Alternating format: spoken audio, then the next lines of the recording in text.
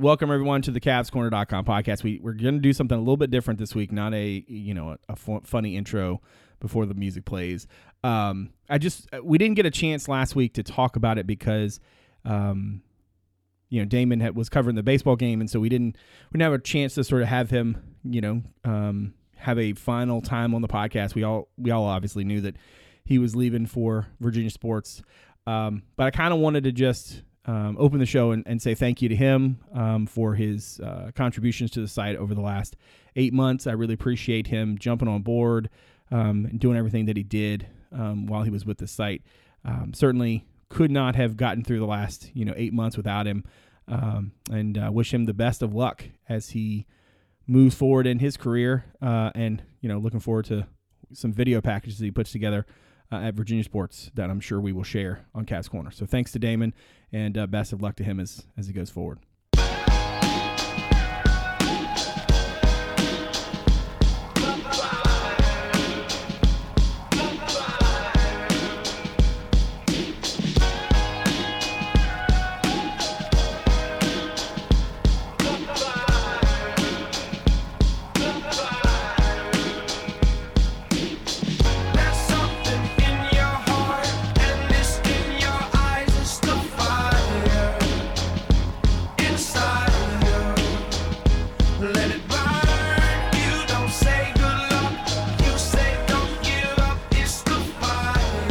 Welcome, everyone, to the CavsCorner.com podcast. CavsCorner.com, your source for Virginia sports. I am Brad Franklin, publisher of CavsCorner.com, coming to you live from the Palatial Franklin Estates in the west end of Richmond, where it is Wednesday, May the 4th. Be with you. I don't think I've ever recorded a podcast on May the 4th, so this is that's probably not true. But I'm jacked to have been able to say it anyway. Lots of stuff to talk about this week. There's a rebrand, and folks got new titles, and Dave is on board officially. It's all fun. So before we get started, we got some questions from the board we're going to talk about later. Not sure how many we're going to get to, but we'll get there. Before we get started, let's go around and introduce everybody. First, in Fishersville, moderator du jour. I don't know what I want to call you yet, Dave. Welcome to the podcast, sir. How are you? I'm good, man. It's weird. I was thinking on the way home tonight before the podcast, I was like, the first podcast, I'm not the fan, I'm the staff. The staff is also the fan. So what the hell's happening here? So Who Dave's on the board, at Who Dave's on Twitter. What is happening? No, I like that. And up in Loudon, editor-in-chief Justin Ferber's on the podcast. How's it going, my friend? That's a lot of pressure. It's about the same, honestly. Just more work, right? At Justin_Ferber on Twitter. Cavs Corner on Twitter. Cavs_Corner. Great place to get in-game updates, the content items, and the occasional witty banter. Also, Cavs Corner is also on Instagram. It's Cavs__Corner, because Instagram thinks that Cavs Corner has a Instagram, but it doesn't, because Cavs Corner has a Facebook page, which you can search. It's I think it's the Virginia Cavaliers on CavsCorner.com is the official name. What I find just bonkers about this whole situation is that Facebook thinks that I have an Instagram that I don't have. But when I try to put in the Instagram to Facebook, Facebook's like, no, we don't know what that is. So it was a whole entire situation. But it's verified on Facebook, and yet Cavs Corner couldn't get CavsCorner.com on Instagram because it was already taken. So it was both yes and no at the same time. It was lots of fun. Anyway, go check out those things. What my plan is, Facebook will share content going forward, certainly be more present there. Instagram, we will share content occasionally. I'm a little bit weird about sharing other people's pictures on Instagram as if I took them. That just seems weird. So I'm going to try my best to keep that to pictures I actually took. Images with the Getty word mark. Right. But then at the same time, when we go to games and stuff, we'll try to do, more of that there. So definitely give us a look. And certainly we will share, recruit stuff and all kinds of fun things. Okay. So first order of business is to talk about the new order of business, which is, like Dave said, all the guys are, all the fans are staff, and the staff are fans. I guess I don't know where to start, man. It feels good to sort of be back involved a little bit more. The day job side of things certainly makes this a whole lot easier for me. You guys, though, have certainly made this possible for me. You're what, 4 days in now? Neither of you have quit, so that's a good sign. How are we feeling about this new operation we got going? I think it's been pretty good. Like, Ferber, we always text all day about UVA sports. Now we're just being a little more mindful to kind of share our thoughts on the board and try to get some discussions going there. I'll admit as a pseudo staff member, I hadn't been as active on the board the last few months. Some of that's busy season at work, but something I should do more often and have been doing more often. And honestly, it's kind of been fun to interact again and get that community, that community feeling from the board back to where it used to be. So looking forward to moving forward with that. Being official and getting more followers on Twitter. That's really the whole reason for this. But it's been good. Build the brand of I've had fun. Yeah, exactly. I'm trying to build the brand. Certainly, Ferber, it feels like, to me at least, that in our conversations offline, the two of us, we have an idea of what it looks like. And like I said, I don't think I could make this possible without you guys. I also want to mention Houston Wilson, who is going to cover basketball recruiting for us, and Danny Lewis, who's going to cover football recruiting for us. Could not do it without them as well. Obviously, a pretty integral part of the program. Ferber, what's it feel like to be editor-in-chief? I mean, I don't know how it got changed in the system. I didn't do it, and then it was just there. So I think somebody from Rivals must have paid attention to the tweets. So anyway, how's that feel? Yeah, it's awesome. Honestly, I said this I think it was on Twitter on Sunday. I would say, like, after the ACC tournament, we were at when COVID happened. From that point on, I would say I sort of like took a step back from what I was doing. Like, we weren't writing as much because there was like nothing to write about, right? Yeah. And then I did those like film room pieces, and that was cool. And then the football season came and nobody could go. So I stopped covering the games. From there I would write things, but like not as much, and just wasn't as active on the site. And then Damon came on board, and obviously that was cool. So like he could sort of do some of the heavy lifting and all that. And that was great. But I think like the last, few months I've started to feel like, reinvigorated and have some ideas. And I think Damon's departure sort of like expedited that for me, especially since I'll be moving back to Charlottesville next month. So, just being able to be more involved is going to be easier that way. And, I think like what Dave said, one of the things that I kind of like need to be more mindful of, and I've tried this week, like not everybody has Twitter. So like when we share stuff there, like not everybody's going to see it. Some people can't see it during the day because it's blocked on their work computers. But like, I think like just try to drive that conversation there. And I'm excited to do that. And I think we have a lot of listeners here who are subscribers, and that's awesome. And I think we also have a lot of listeners here who might not be, and that's fine too. But we want to, when we're plugging stuff at the end of this show every week, like I hope that it's stuff that actually like makes people consider, the value of it. And I want to make everybody's subscription a bargain, right? Like with the content that we want it to be worth way more than what they're paying. So I'm definitely looking forward to having an enhanced role. And I think Dave's help with the board too will help, because we're all really busy. So I think like, trying to keep everything in line with the board, and the conversation this week has been awesome. Like everybody's been super positive and constructive. And I think like we can get this thing really working, like once we get some more content in there. Yeah. And I think too, the thing for me, and as I wrote, when we made the announcements, was, the idea of, Ferber just said that, he felt like he was kind of, reinvigorated, I think was the word he used.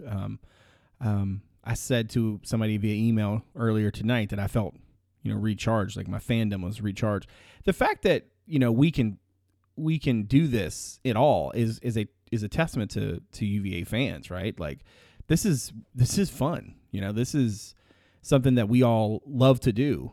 Like we said, we've all have other jobs, right? But this is passion. And, the thing about Dave said a little while ago, he's always been the fan on the show, and now he's one of 3 or whatever.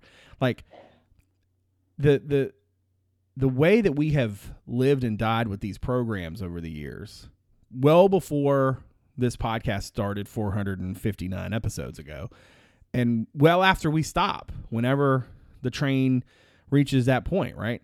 Like, the programs matter to us, and the folks on the message board, that commonality is important. And certainly, talking about your favorite team is one thing. A sense of community is something else. And that's I think the biggest thing we can do. The stuff that you talk about is important, and I'm not trying to gloss over that, but I think the making that sense of, community and allowing folks to have those conversations and, get excited about this and that, there's enough negativity in the world, man. Like, we're going to give folks a place to go and talk about their favorite teams, without having to worry about all that.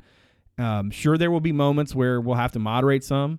I have given, Dave and Verber, explicit instructions to literally do whatever they think is right. So if you're somebody who listens to this podcast and you are on the board, be careful, because behave yourselves. But and also too, like, I think I do think that the response to that sort of call to action, so to speak, right, has been good. Clearly this week everything has been running along. We'll see how it gets when some team loses, and it's rough. I'm excited to have you guys. Like I said before, I couldn't do it without you.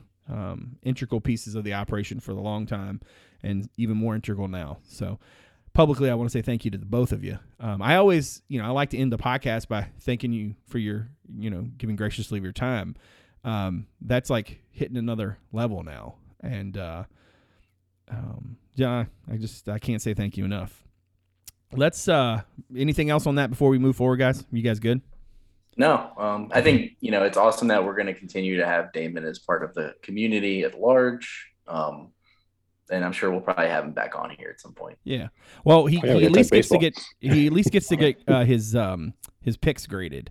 And somebody asked how long until his first blooper reel or outtakes is posted from his new job. So I wanted to get that question out there first.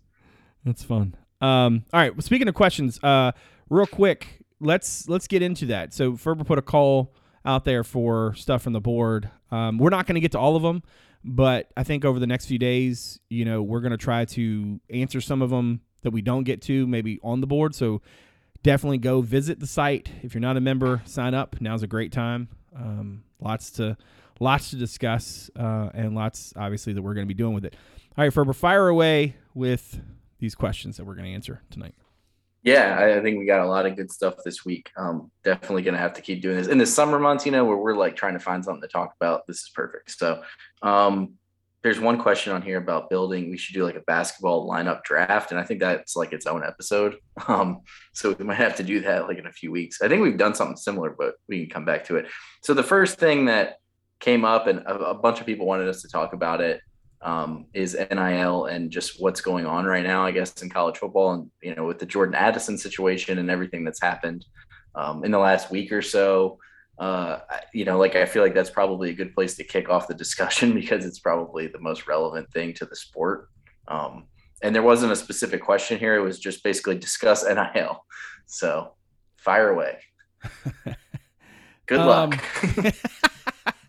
All right, let's do two things here. Let's sort of differentiate the Jordan Addison situation from. And we should probably say what the situation is. Yeah, I was gonna try to summarize. Know. So basically, what happened is, and I'm not gonna quote any specific source here. I'm just gonna give you the gist. The long and short of it is that Jordan Addison was either approached directly, or at least people around him were approached, or whatever. This is Pitt wide receiver Jordan Addison, who was the Blitnikoff Award winner. So basically, the best receiver in the country. Yeah. Late in the game, decides to put his information in for. To put his stuff in the portal, but he has no specific team he wants to go to. He essentially is pulling out of the portal so he can hear offers, but it certainly seems like he's been hearing offers for a while. So if anybody saw what happened with Isaiah Wong the other day, he tried to come after later and say, hey, look, that was sort of misrepresented. That's not what I'm doing. But it certainly seemed like guys are in a position where if they do have NIL deals, and clearly there are a handful of guys who have some very sizable ones at this point, that they essentially are almost using the portal as like as a way to sort of hold out, right? Hey, I'm going to go in the portal and I'm going to transfer if you don't make the deal sweeter.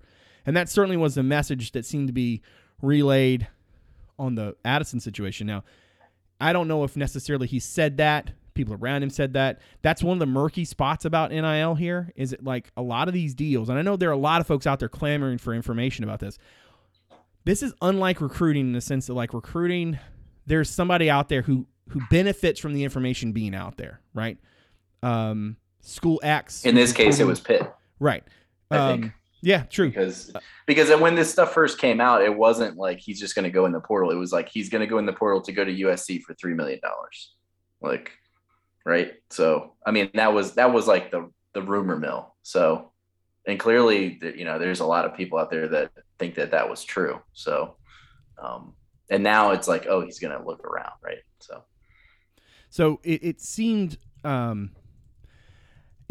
like at the time that USC was the school that was going to, profit from this.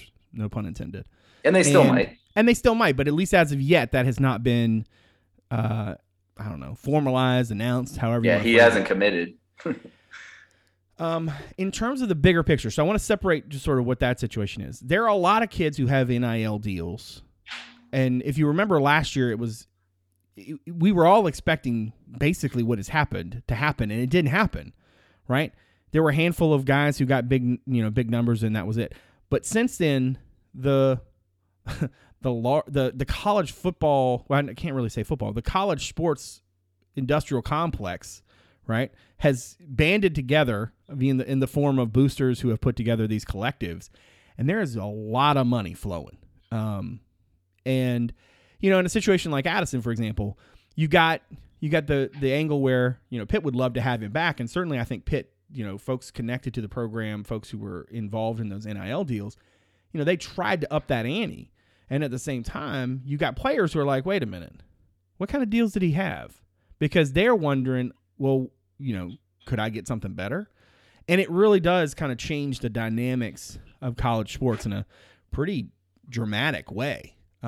Probably more so than a lot of us were expecting. I did not foresee, if I'm going to be completely honest, I did not foresee these collectives raising and throwing so much money out there. I expected to be a handful of guys each year who would get really nice deals. You might have a couple breakthrough guys who are, getting paid by Coke or whoever.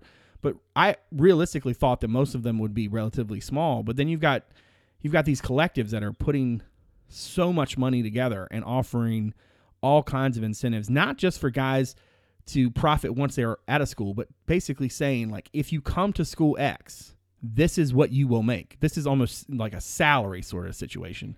And it's really hard for me to wrap my head around. Dave, let's go to you next. Give me some thoughts. Thanks. Yeah, I think I've said some of this on the board, but first of all, the issue isn't the name, image, likeness. Like that concept is fine, but this isn't name, image, and likeness. This is, as you said, like, collectives are basically a way to get around it can't be a booster paying you to come to a school by taking all those boosters, collecting their money, putting it in a bank account, and telling, hey, prospective student athlete at Virginia's got one, so might as well use Virginia. Prospective student athlete at Virginia, we've got X number of dollars in our collective, which is going to be spent on our players. And to me, that doesn't make sense. Like, even though Virginia's got one, like, to me, that's the problem. And you've seen people reporting the NCAA is going to take action. Well, it's a little hard to take action now. There's a lot more lawyers who aren't part of the NCAA than are, and they will figure out ways to get around these rules. But it's just like, it's ugly. And, I feel bad for Pitt. I'm not a Pitt fan, but what can they do to replace Jordan Addison now? They're going to have to go to the portal. There's not a lot of 2022 unsigned commits, of note, and it's got to be someone who's been in the portal because now the portal's closed. And despite how good he is, imagine if he was that good, but at quarterback. Like, yeah, that's even worse. You know, and, I think, and me as a Virginia fan, if you're Alabama or Auburn or, one of the big schools, this is scary, but you're like, well, we just got to raise some money and do our part. We can get into this has been going on behind closed doors all we want. But the scary part of this is, you already had the transfer portal, where you can develop a guy and so can whisper in his ear, hey, you're really good. We can use you here, and he can go start there next year. Right now you can put money in his pocket to come do it. And for schools like Virginia, like, I'll be honest, every school in the ACC except for Clemson probably is maybe Miami, but most likely just Clemson is worried that this means any player they develop to the point of being a national star, they're going to have to pay to keep because someone else with bigger pockets is willing to make them an offer.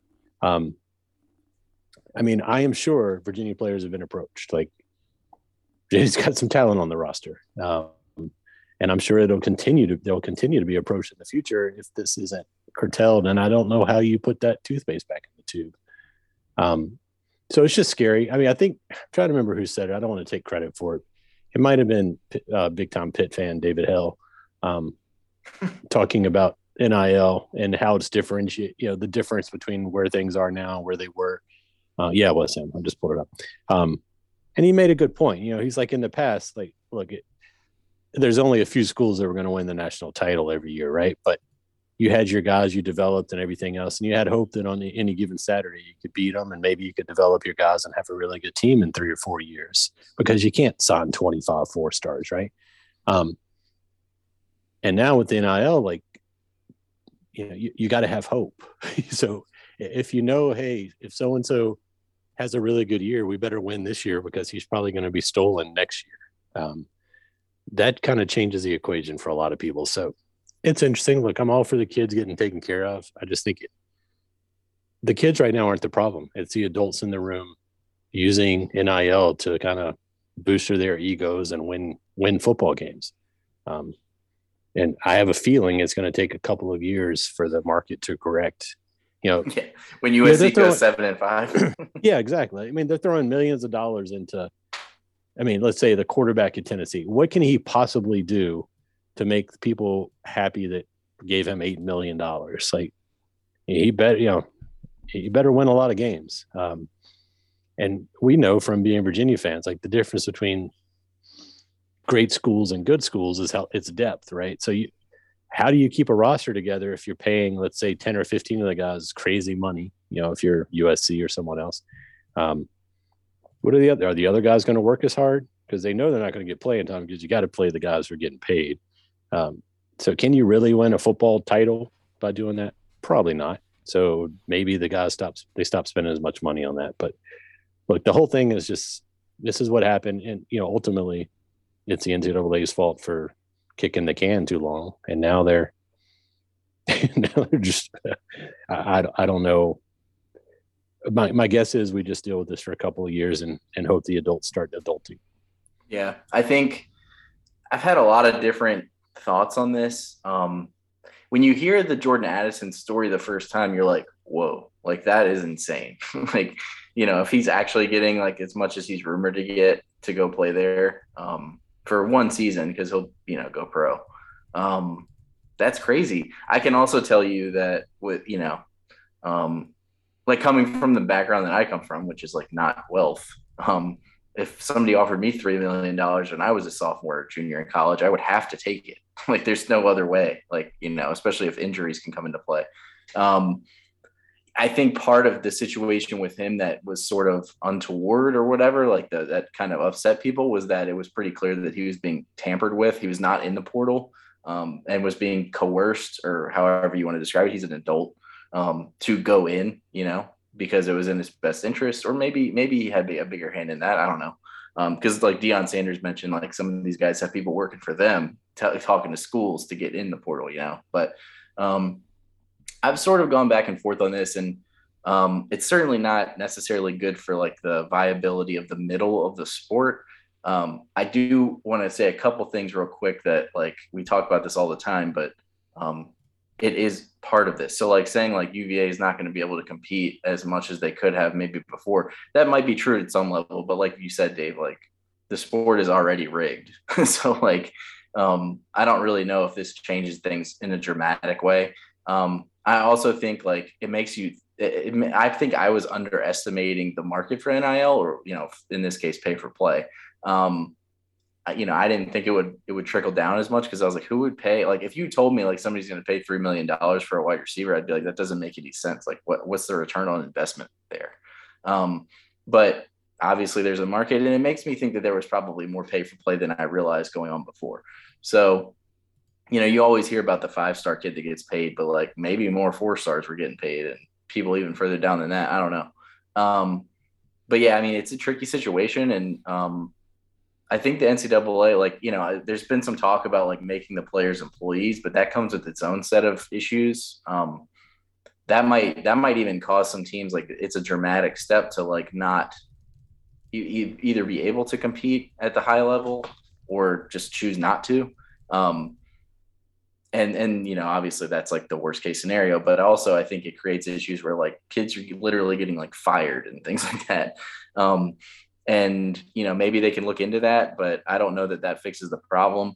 One solution is basically just let things go the way that they're going, and just people just get used to it, and sort of like maybe the like I said before, like the prices come down and doesn't get so absurd. Or, you know, like they try to create some rules, but I don't know how much you enforce things unless, you know, unless people are like being very blatant in their pay for play stuff. I think, you know, like ultimately what it reminds me of is like the NIL deals in quotes that people are getting in a lot of these places are like, if you ever watch The Sopranos, like he gets paid as like a waste management consultant. But like he doesn't actually do any waste management consulting. It's just like a fake job for his taxes, right? So that's what it is. It's like a fake NIL deal to pay them. And obviously that's not the way it was intended to be. It's very crazy. I mean, eventually it'll probably affect the UVA player here or there. The good and bad thing is that the transfer portal is now wide open. So it allows players to move more freely and get like seek out those deals, but it also allows them to replenish maybe a little bit better through the portal. So certainly something to keep an eye on. I would say like now Wednesday night, the deadline seems to have passed. So it doesn't seem like any UVA players will be leaving this year, which is nice that they were able to kind of hold things together. But yeah, I mean, definitely something to keep an eye on, and we'll just see where it goes. Because I mean, I didn't see it getting to this level a year ago or so when this, you know, started becoming allowed. Yeah, once it didn't get to this level right off the shoot, that's what it seemed like. It was fine. I was like, you know, like De'Aaron King got paid to endorse some power bars or something. It's like that's what it's there for. Like, you know, I was expecting it to be much more crazy from the commercial side of things, not necessarily from the here is some money for you to just exist on this team. And without the transfer stuff, like I think in some ways you could spin this as a positive. Not in like the Jordan Addison situation, maybe, unless you're talking about just for him getting the money, which is obviously a big part of it. But like, if you're like Oscar Tshiebwe going back to Kentucky for like a bunch of money is actually good for college basketball. Yeah, like, that's what's interesting right now is that on the football side, there is just chaos. And Isaiah Wong notwithstanding, on the basketball side, what you have largely are a bunch of dudes going back to school who are in some ways sort of NBA tweeners. And you can very clearly see, if in my opinion at least, you can very clearly see a path for these guys who are not going to be sort of like, all right, well, I don't know if I want to use an example. I feel like that's mean. There are certainly college basketball players who are extremely talented, who probably can make a lot of money at their school right now playing college basketball because of NIL. That then are probably going to end up playing overseas, right? Like how many really great college players have you seen who then don't do anything at the next level, right? They end up playing maybe they're in or you're going to be a second round pick or whatever. Exactly. Yeah, like, you know, these guys think about all those Duke guys that like went in the second round. Gary Trent. You know, now I think that for some of these dudes, the opportunity to come back, make money while they're still in school, you know, it is a significant thing. Just today, I saw Armando Bacot's going to be on a TV show, right? Some TV show I don't watch, which said you had to take a ferry to Chapel Hill. Yeah, I've seen this. It's called Outer Banks, I believe. Yeah. I've never felt so old in my life than I do right now trying to talk about this television program. But anyway, my bigger point is so on the one hand, football is going just absolutely bonkers. Basketball is over here and almost doing the same thing, but in a more appropriate way, if that makes any sense. Imagine how much money Christian Laettner could have made, right? Imagine how much money Jamal Mashburn would have made, right? And no shade intended at Jordan Addison, he's a hell of a wide receiver, but if that dude's pulling $3 million a year, right? And I mean, some of the numbers I've seen reported around his Pitt deal, I was like, Pittsburgh, So I think that the before we move on to the next question, because we've been on this one for a while, the NIL piece, as far as UVA is concerned, I feel like we're going to be able to compete for the kids that normally UVA would have competed for, right? The same conversation you have to have when you're trying to get a kid to UVA is the same conversation you're going to have now, right? If you have an offer from Georgia, you have an offer from Alabama, those schools are going to be impossible to beat, same as they will be now, right? Yeah, that's the same as it was before. Exactly. So for UVA's purposes, you're still going to need to develop kids who maybe they have smaller NIL deals or whatever, but you're still going to need to go out and recruit kids, bring them in, develop them, and win with them, right? And then hope you can keep them. Exactly. Yeah. And you just said a second ago, UVA had to sort of hold on to some guys, or maybe there's the idea that schools are having to hold on to guys as the deadline approaches. That's the same way it is in recruiting, right? Recruiting, you find a good player, you really hope nobody else falls in love with him.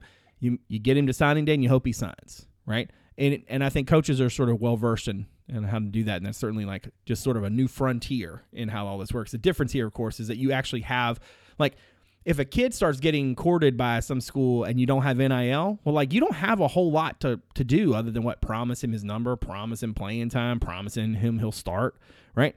Now, at least you maybe have a chance to make the NIL deal sweeter or whatever. And I know for a lot of fans, a lot of this is just blasphemy.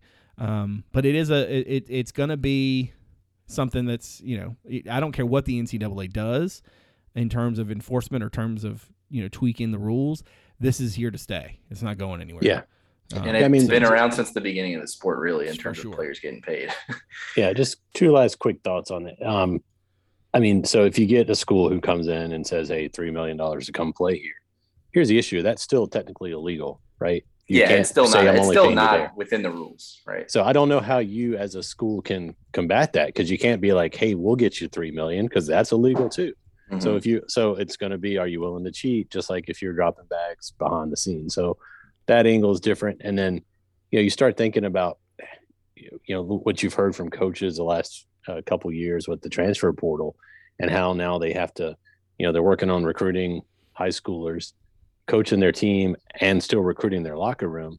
Now you add another facet to it. Like the guys you thought were happy, well, now they might be getting offers to go play elsewhere for money. So it's just, the amount of people you have to have around your football program. I'm sure coaches now are going to absolutely hate the times where they're not allowed to be around their team, because that's time when people are going to be in their ears. So yeah, I've seen people literally saying teams should start hiring GMs and just have somebody in charge of all of that stuff. I'm sure Alabama's probably hired 50 more people, Yeah. And they probably have, but they can clearly afford it. Yeah. The money's there. It's scary. It scares me, someone who sports is such a big part of my life. And I feel like I've made great friendships and learned lessons and had great experiences being a college sports fan.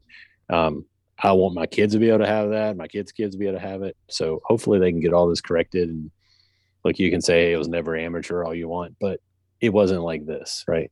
So, at least on the surface. So there is some,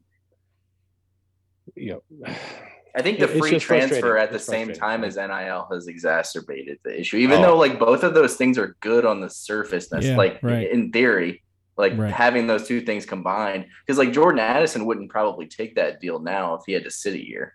Like, no way. He'd be That's like, I'm true. going to be a first round pick next year. Like, why would I do that? And that would also give the schools like, a little bit of leverage in terms of like making sure that the deals were not ridiculous, right? But what it would also do is make them put that money on the front end too. Yeah. But ultimately, if Jordan Addison gets $3 million, that's really good for Jordan Addison. Like, it is. You know what I because, mean? I mean, unless you're a first round pick, you're not getting that in your rookie contract. Look at Sam Howell. Like his contract is worth like $500K. He got picked in the 5th round. Like if he was like a year younger and was going to be like deciding whether to go pro or not this year, like he probably could have got, if Jordan Addison's getting $3 million, I guarantee you he could have got $3 million from somebody or North Carolina, right? But anyway, that's one last thing on this is like there is a trickle down, and I think we were already the free transfer thing already put the trickle down on the smaller schools, like smaller than UVA, for both sports, right? Because now it's like you can go to like a Power 5 school without having to sit. So when you are developed, like look at Cam Butler from Miami of Ohio, right? Like he gets developed. He's like, you know what? Like I can go play at the big time now. And then he goes in the portal and he chose UVA over Penn State, I believe. I don't think NIL was like a big part of that decision, but it's the same concept where a guy is just like leaving the school to go to a bigger school. So I think like the smaller schools might be even more affected by that, but there's just like UVA is swimming in a different pond than Alabama. They're swimming in a different pond than UVA is. So it's all kind of different, and we'll just have to see what happens because I think it's been pretty unpredictable. That takes us to the next question, which is directly related to that. Actually, Arden asked, and we can kind of go through this one quickly, I think. Are you concerned that the new changes in the basketball landscape, and I'm assuming these rules is what he's talking about, might chase Tony away sooner, Tony Bennett, I'm assuming, away sooner than he would have otherwise? I certainly don't think it helps. And I feel like I don't think he's like, hell yeah. You know. Hey, we've talked about Tony and prior to his retiring, Bronco, like you're getting the sense that neither one of those were lifers, right? Clearly Bronco wasn't. And look, and it's one thing I was going to mention at the end of our last discussion is, we just spent 20 minutes talking about NIL and who's getting paid. Not once did we mention like getting an education, learning to be a man. And that's all like, learning to be a woman if you're a female athlete. That stuff's important. That's what college is about. We don't need a bunch of people who've got who got 7 figures and are bankrupt and with no college degree and no future. So like that, we know that part of it drives Tony Bennett. The question becomes, I don't think Tony will run away from the sport because the sport's always had corruption, right? There, and he's been a part of it. No, that sounds terrible. Edit that. He's been part of the sport that had corruption at the highest levels, and he's competed against them doing it his way. I think Tony will stay as long as the UVA fans can understand the playing field may have changed a little bit. Don't get mad when we don't get a top 25 recruit because there's probably a reason. There was a reason before he didn't swim in those waters very often because most of those people come with a lot of people attached. So I think if Virginia, I don't think he's going to get pressure from the administration, but if the Virginia fans keep complaining, I could see Tony saying, "Yeah, you know what? You'll see ya." Not saying that'd be the only reason, but it's definitely something I could see him. I don't think that alone would chase him away. I think pressure from the people around Virginia wanting him to compete against that, especially if it goes sideways, because as much as you can't really make a football team a champion by adding a couple pieces, you can do it with basketball. So, it could play a bigger role there. But either way, I don't think Tony is going to coach until he's like in his 80s. Let's put it that way. Yeah, real quick on that, I agree. I don't necessarily think he's going to leave anytime soon. I think one of the things that, and Dave, I'm glad you brought up the education part because I mentioned this on the board, but I think in some ways UVA might be better positioned than some schools in NIL just because, not because of like the money aspect, but because the education part will matter for a lot of the guys that signed up to go there in the first place, if that makes sense. So like if you're in your 3rd year at UVA and you have maybe like, I don't know, I'm not trying to pick on schools for not having good academics, but like Kentucky or Tennessee or somebody is like trying to reach out to you to get you to go there. And you're like, one semester away from your UVA degree, maybe that gives you some pause, right? That sort of stuff. That's just a quick thought of mine. But I think also one of the things that I think the rules might not help, but I think one of the things that doesn't get talked about enough with Tony is like, he is like really, really competitive.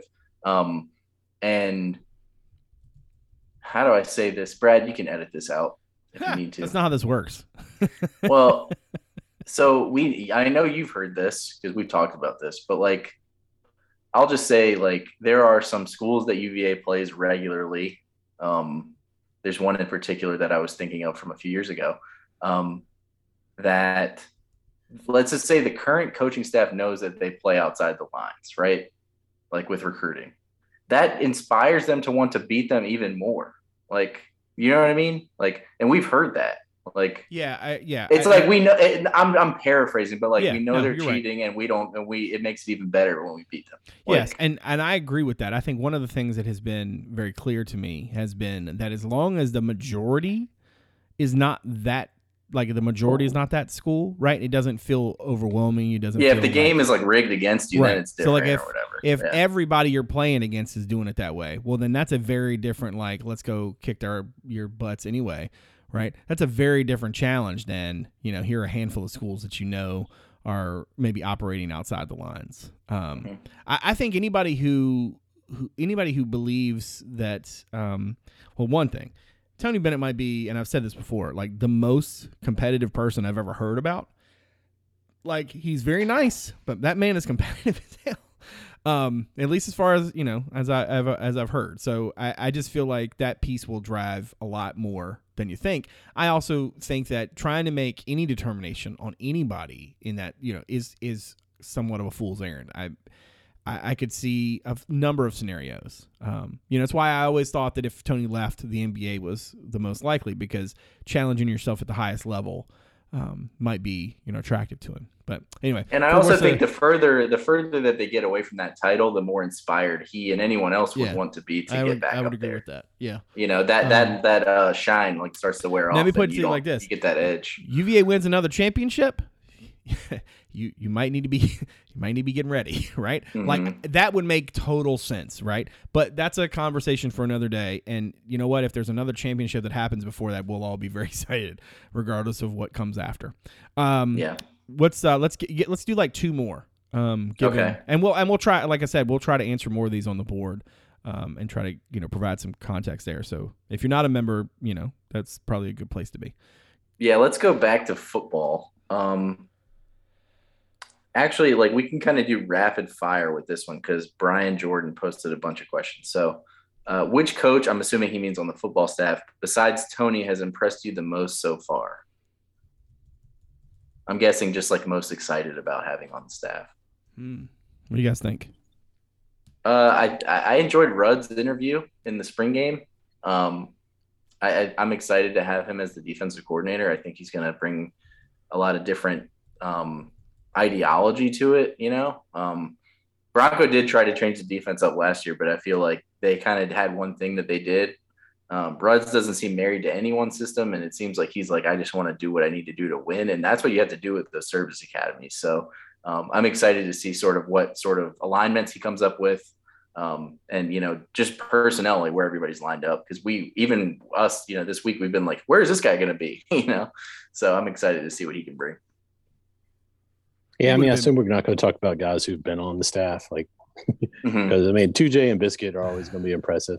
I'm going to go a little off the box. Like, Kevin Downing really excited me in that little presser he did. I liked his energy, I liked the way he kind of no nonsense, but like I'm gonna take a cheap out and say, like, I've been impressed with everyone, because Rudds was on my list, Cox was on my list, Chris Slade was on my list. So yeah, it's a good group. If I had to pick one, I'd go Downing just to be different. It's funny you said that, because I was going to say, like, Reds would probably be my pick. But to be honest, I don't know. And maybe I can take this in my own little direction, but I'm really excited to see 2J without the rest of them. Like on his own. Yeah, like out there, not having to kowtow to whatever an I said this week, and certainly, we've heard stories and stuff that, we haven't talked about, like, publicly, but I think the jig is up in terms of, like, there were some strong personalities on that staff, and that was one. I don't think any of those offensive guys got a chance to do anything that they probably wanted to do most of the time. And it certainly seems like, from the way Tony Elliott has built the staff and the way that these guys interact, that there's a lot different there. So I'm really interested to see,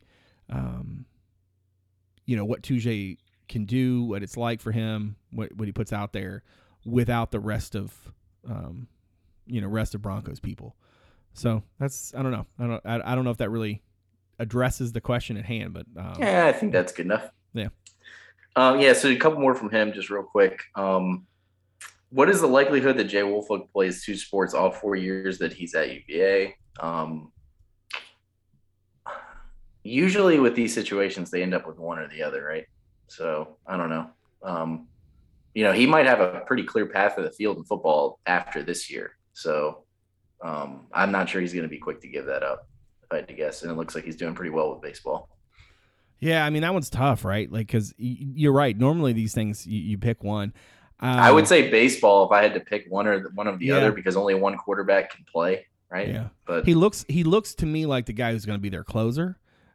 Is that enough to give up football? But I mean, the question really kind of hinges on, like, at what point does the train reach the station where you have to make that decision, right? It does not feel like to me, and I have not heard anything of the sort, that either coaching staff is like wanting to put him in a position where he's got to make a decision that he has to choose. But it certainly does seem like to me that it's natural, right? It's human to get to a place where you're like, all right, well, which one is my best option, right?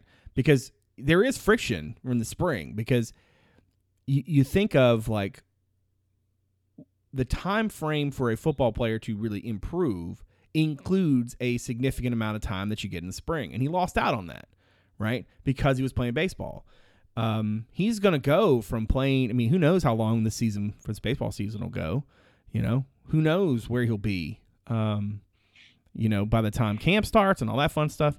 That's a grind, man. And I don't think people really appreciate just how much of a grind it really is. Like, you see these kids, a lot, and it's easy, I think, for folks to think like, oh, they've got it all made and stuff. And I'm not saying that it's like digging ditches, though I guess technically you probably could dig some ditches if you wanted to, like, get your body right or whatever. Anyway, that's like something Bronco would have done. That sounds like some stuff in the pit.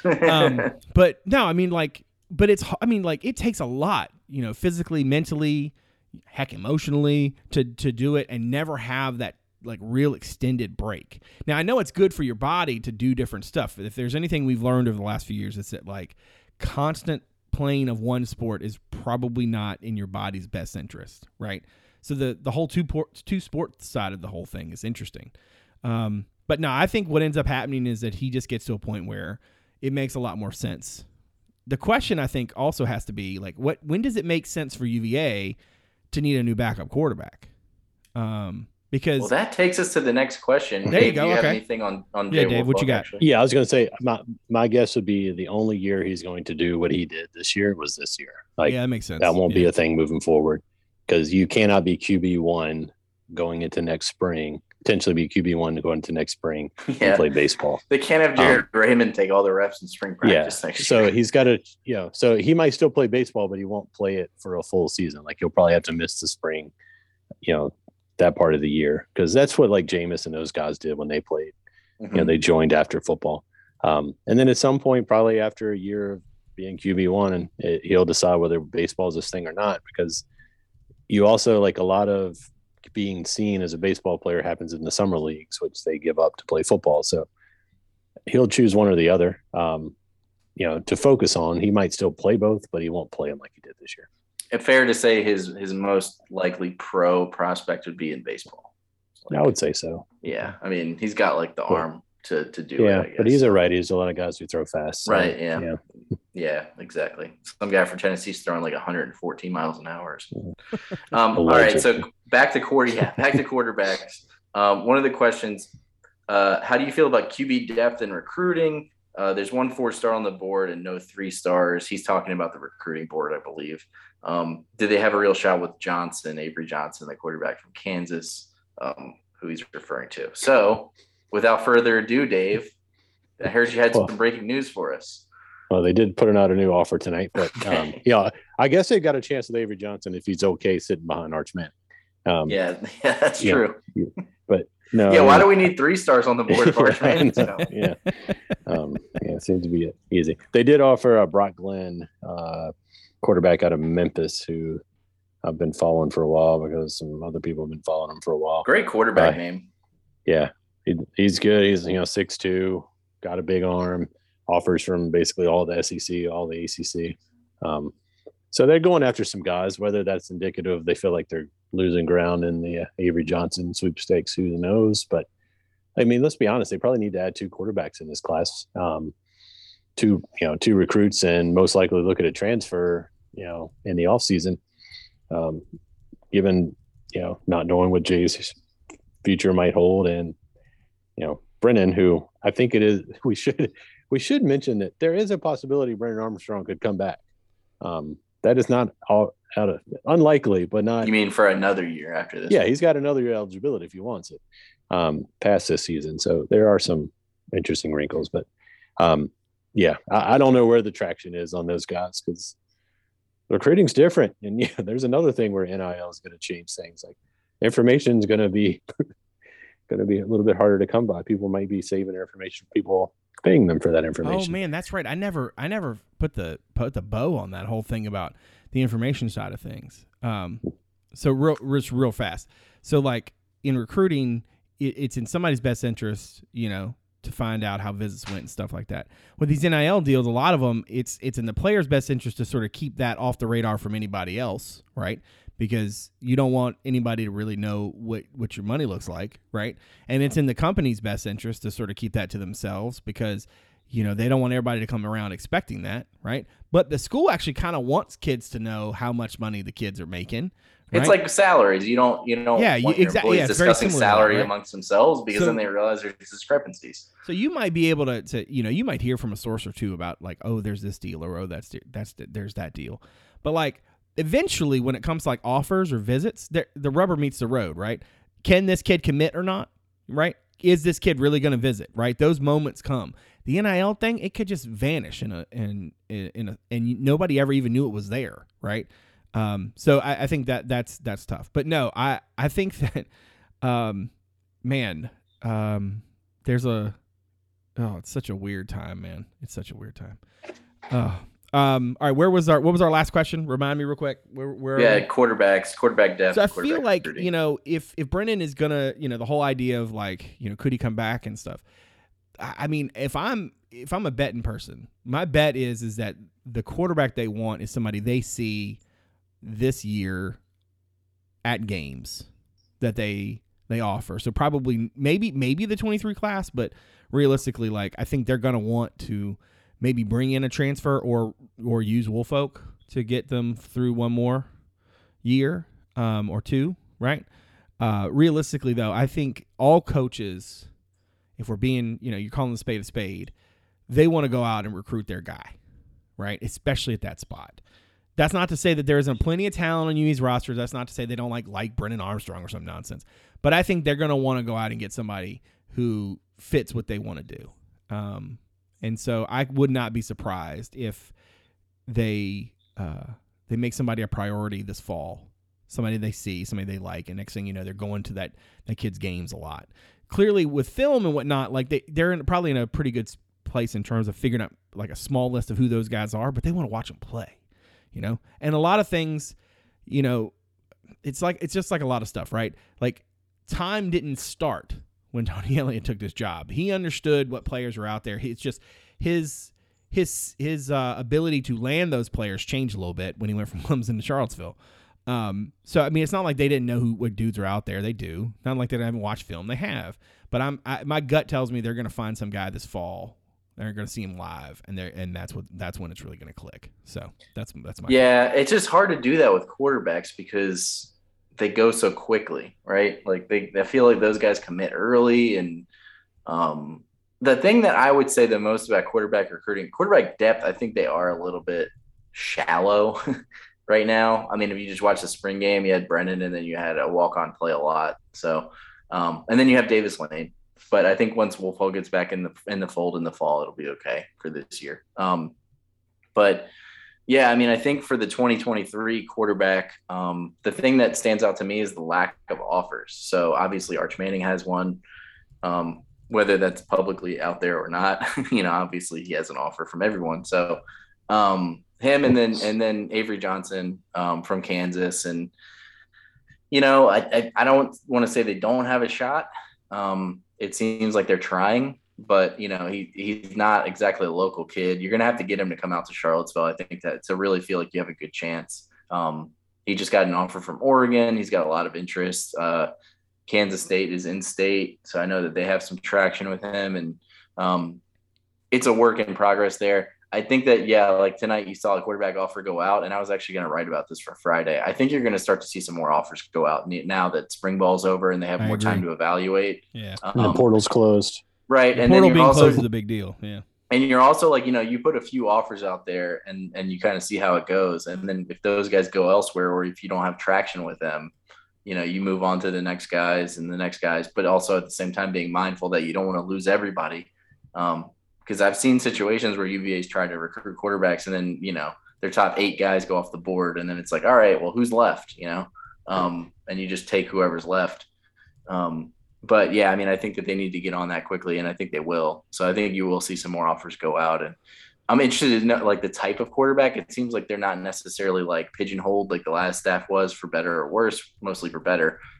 With a type, it seems like they'll just offer guys that they feel like can fit, whether they're pro style or dual threat. So although Avery Johnson looks like Trevor Lawrence, that's their prototype, long hair. Maybe guy that's who maybe looks that's like Thor, but is not a quarterback, right? Yeah, exactly. And he can run. I think he's the number 3 dual threat quarterback in the country. Yeah, and this Brock Glenn guy they offered, he's listed as a pro style quarterback by Rivals, but he's kind of that same mold. He's not Peyton Manning in the pocket. He's not Brady. He's and most of Clemson's guys under Elliott could run. It's just. And honestly, most of the elite quarterbacks can run because that's how the NFL is moving as well. So you got to be able to move a little bit. Do we have time? We have time for one more, right? Yeah, let's do one more. Okay. We got a few other really good questions. Like our guy Griff asked about changes to Scott Stadium to improve the experience. So I think that's like its own podcast. Yeah, I agree. Yeah, so we might need to come back to that one. I really like this question, though, from BlueHoo53. Would love to hear what you guys think of Tony Elliott's ceiling as well as his floor. And as football – all right, sorry, I'm misreading this. I want to know what is Tony Elliott's ceiling, where is his floor, and how does it compare to Brent Pryce, who obviously was hired in the same cycle? So, yeah, I think that's a really good question to end on. All right, let me start with this one because I think in order to answer this question, you have to frame it as – because success for a team like UVA – right? Realistically, it means that a guy is going to go and take another job. All right? Let's just be real frank about that. If the guy is super successful at UVA, he's going to get offered another job and he's going to probably take it, right? Like UVA football is not quite like UVA basketball where Tony is like turning people down here and there, right? Well, the ACC football is not like ACC basketball at all. Exactly. And that's a big part of the calculus. So the reality is that like what job would it take for Tony to leave? Now, Clemson seems like the obvious one, right? And given, Dabo's age, how long he's been there, all that fun stuff, right? You could see a scenario where Tony goes into this job, thinks, okay, I go there, I coach there however many years, and then I take my shot, once that job opens up, right? That would seem to me to be the no-brainer of it, right? So I think that once you kind of game that out a little bit, what it does is it gives you a snapshot of, one, sort of the bigger picture, but then 2, priorities, right? Is Tony Elliott coaching to be the next? No, I'm not saying that. But what I am saying is that, like, if you're trying to figure out how long somebody's going to be there, or, how the longevity and all this fun stuff, like that is a conversation you probably want to have. Now, that being said, my ceiling for him is I think UVA could absolutely be a perennial coastal contender. I think that is the place you want the program to be, realistically, especially in this new NIL world. But I feel like, I feel like for Tony, because of the staff he put together, you could really see it kind of working for a while, you know? Like you could see it kind of taking a little bit of time to really gain, you know, really kind of set the roots down. And then you could just sort of see it, you know what I mean? Like, I don't know about you guys, but for me, like he fits in a lot of different ways. Especially, you know, what he talks about, what he is about, and the way he put the staff together. So, I mean, I think ceiling for them, it's that perennial Coastal Division contender where I'm not saying they're the favorite every year, but they're in the conversation every year. They're continuing to recruit well. They're developing guys. You know, not every year you're putting everything back together, any of that nonsense. Like there is some stability. I think that's what you want. And frankly, I think if he's going to be successful, that's got to be the blueprint. You know, I know he has a whole thing about the model program. They're going to get a football operations center now, which we haven't really talked about. I don't think we talked about the donation that night, but you know, they're going to be getting some upgrades that they desperately need. I think he's a better recruiter than Bronco. I think his staff is better to recruit than Bronco's staff. There's a lot to like about the potential there. So that's my very long-winded answer. I'll let somebody else take the floor now. Yeah. I mean, I won't add a whole lot to that other than to say, like, to me, his floor and his ceiling, and this is not a cop-out because I think it's 100% true, whatever, his floor could be last place in the Coastal. His ceiling could be winning the Coastal, winning the ACC. But I think which one he achieves, a lot of it over the next 5 to 10 years with Virginia football has to do with how engaged the fans and donors get with football. That's the next really 5 good or 10 point. years. Yeah, that's smart. I wish I had said that. So can we pretend I said that? Yeah. If there's an advantage Brent Pry has over Tony Elliott, it isn't in the coaching aspect. It's where their fans are. Because they're still like not where they were 10 years ago. Like to me, I think Virginia Tech is probably like 8 to 10 years behind where Virginia was post George Welsh. You know, they still think they're relevant. They're kind of in the early Mike London years right now to me, where they're still filling the stands. But if Brent Pry doesn't succeed, they start dropping off quickly. But they're still at a higher fan engagement than Virginia fan is as a whole. So to me, that's ultimately because I think his ability is, you know, the staff he's put together, if he has the resources and support, and if recruits can come see the new operations center, see the improved infrastructure, see the stands full, he's going to do something. Yeah. If they don't, we can be Duke. Before you go, I want to say one thing about Brent Pry.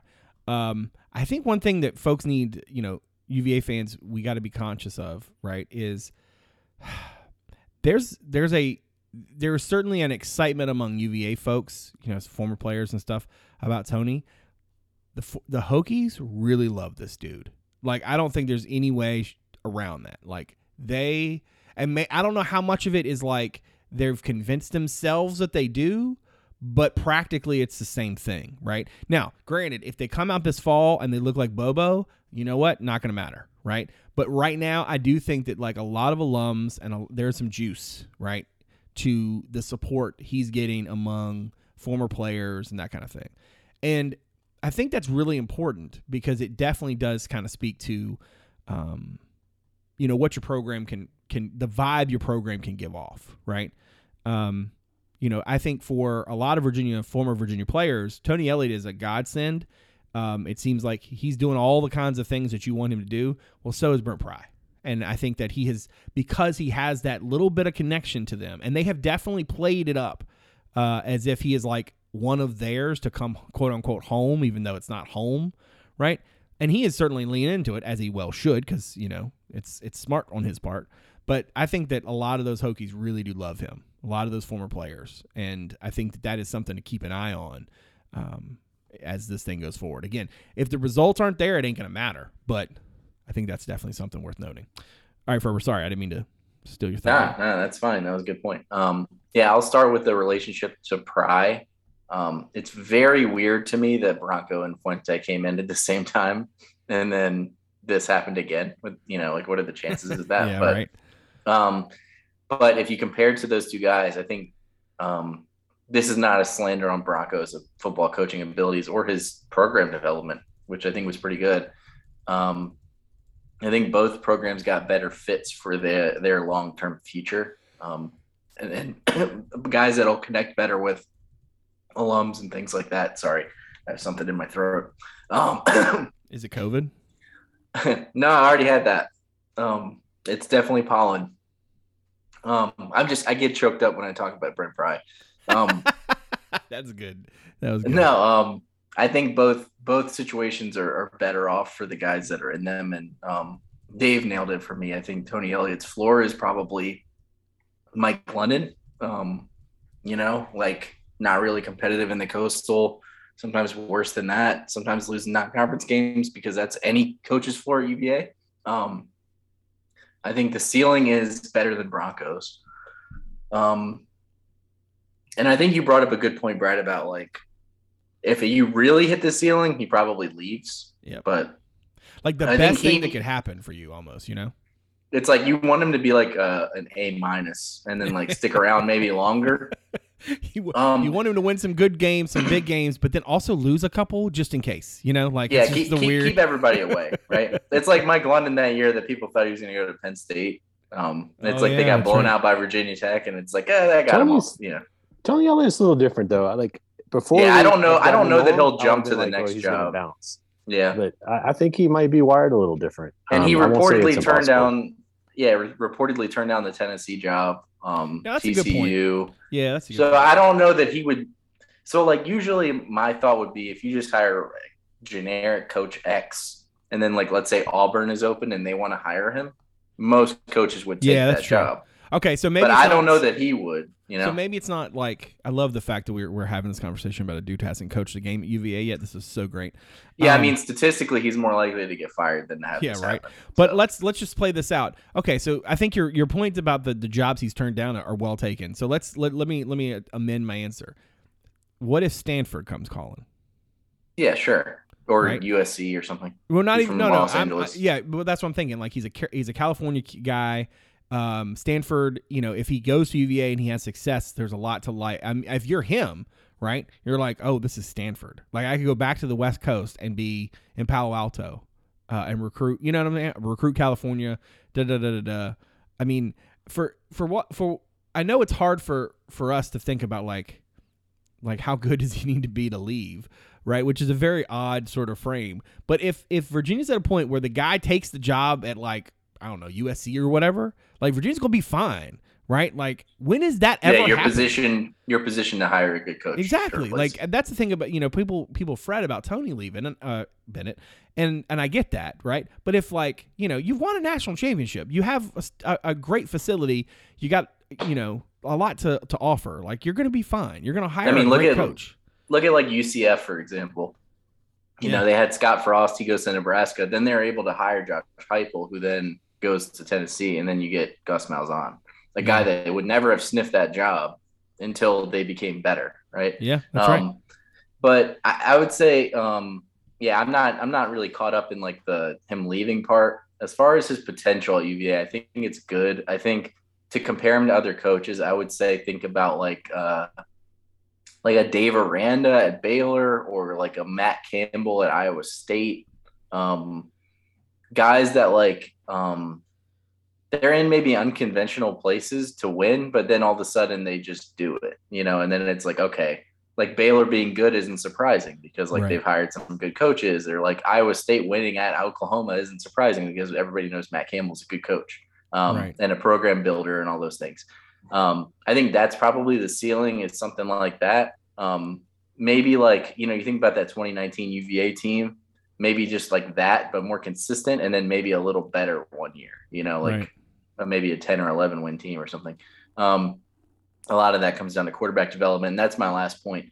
Comparing to Pry, the ceiling for Elliott is higher because Elliott's an offensive coach, and the ceiling for offensive coaches is higher. It just is. At a place like UVA, people that can innovate and have good offensive schemes, like that is correlated to success a lot of times. And not to say defensive coaches can't win, like Pat Narduzzi's a good coach. He won defensive coach, but you don't want to have to be replacing your offensive coordinator all the time and changing your offensive scheme because it's much more detrimental to you than defensive turnover. And I think that shows like a Lincoln Riley type coach is like, that's basically the ceiling for almost like any coach outside of Nick Saban, who is a defensive minded coach, but really is more of a CEO, program builder coach than he is like a schematic coach. I feel like a lot of what they do is just based on talent and culture. But yeah, I think that like, you know, LSU, the year they won the title, their offense carried them through that. And then after they didn't get, like, they switched offensive coaches and then they just weren't able to really recapture. So I think Tony Elliott's ceiling is a little higher because Brent Pry could do a lot of things, but if his offensive coordinator isn't good, then that's a problem. Yeah.